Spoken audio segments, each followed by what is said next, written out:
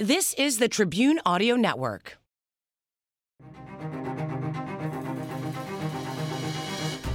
This is the Backstory Podcast. I'm Larry Potash. On this show, we uncover the backstory behind some of the most intriguing tales in history, culture, science, and religion. As we mentioned in a previous story, when the Federal Bureau of Investigation started in 1908, it was known as the Bureau of Investigation.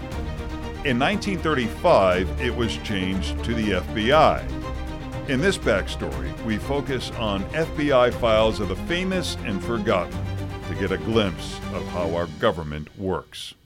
Its fundamental role, to protect the innocent, to apprehend the guilty. This is your FBI. Organized crime, civil rights, bank robberies. The FBI investigates 200 different federal crimes. Everyone from actors to athletes have FBI files, and once they die, anyone can gain access to those files. They were using him as an informant, but with some skepticism. Robert Herguth is an investigative reporter at the Chicago Sun-Times and has spent years digitizing files of the famous. Well, the process can be kind of maddening. You know, the FBI files are like tea leaves, and you can kind of read them and sort of, well, what's going on here, and, you know, what's being withheld here. Tens of thousands of pages. Because of time or quality of printing, they can be difficult to decipher, but often revealing. They also did things like keep tabs on people's sexuality. Why is that their business? And their politics? And their politics, too. It's like, are we not in a country of free speech? Well, to the FBI, free speech could be dangerous. What were the factors that led to that mindset and their ability to get away with that? The fact that it was a secretive organization led by really a very sinister, secretive guy in J. Edgar Hoover. Let's take a look at some of the famous FBI files Herguth and his team digitized. Like Ernest Hemingway, who grew up in Oak Park, Illinois.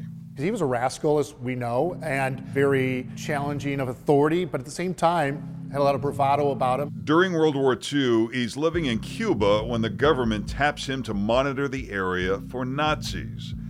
He supposedly sees a German U-boat, but there's skepticism about whether it's true. And the FBI wanted to use him, or the government, and yet they also didn't fully trust him.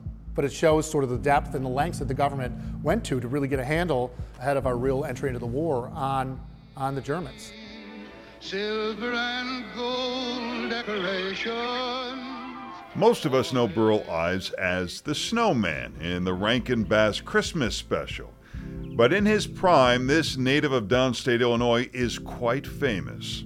He was dragged before one of the McCarthy hearings back in, I think, the early 50s about alleged communist sympathies by him. And unlike a lot of people of that era who said, you know, forget you, you know, to McCarthy and his people, he said, okay. And he went and he testified and he named names. To preserve his career. That was the thought, to preserve his career, and he was reviled after that for a long time. Ladies and gentlemen, before I introduce my first guest. Jack Benny was a native of Waukegan, Illinois.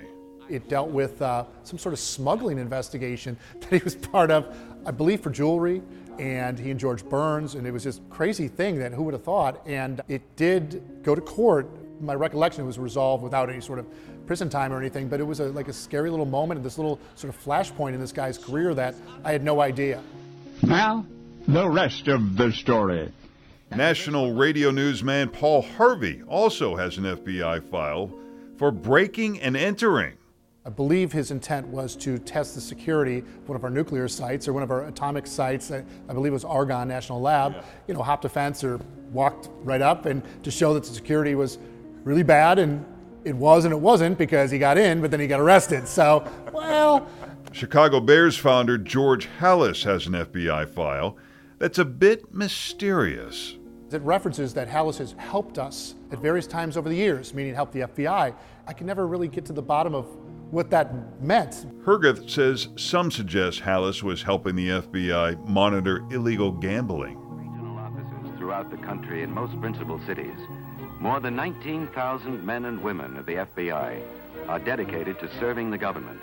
What does the FBI have to say about itself looking back?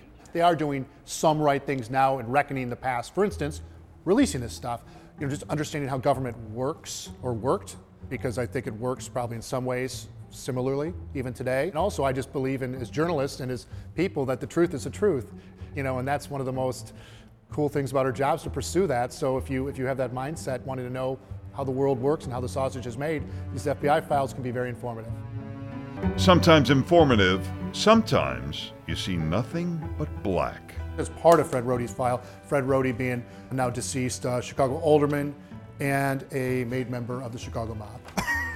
A lot of blacked out. Yeah. But Herguth says these files are only from what the FBI calls its central file. Some files have many redactions, leaving journalists to continue investigating more secrets. It is curious to think what's going to be on that vault in 20, 30 years, and what's going on right now that's being chronicled that we don't know.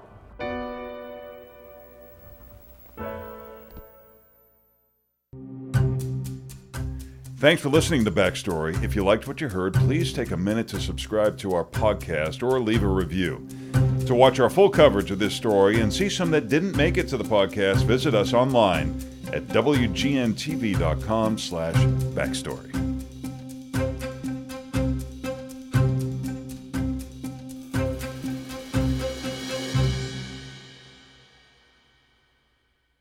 This has been a production of the Tribune Audio Network.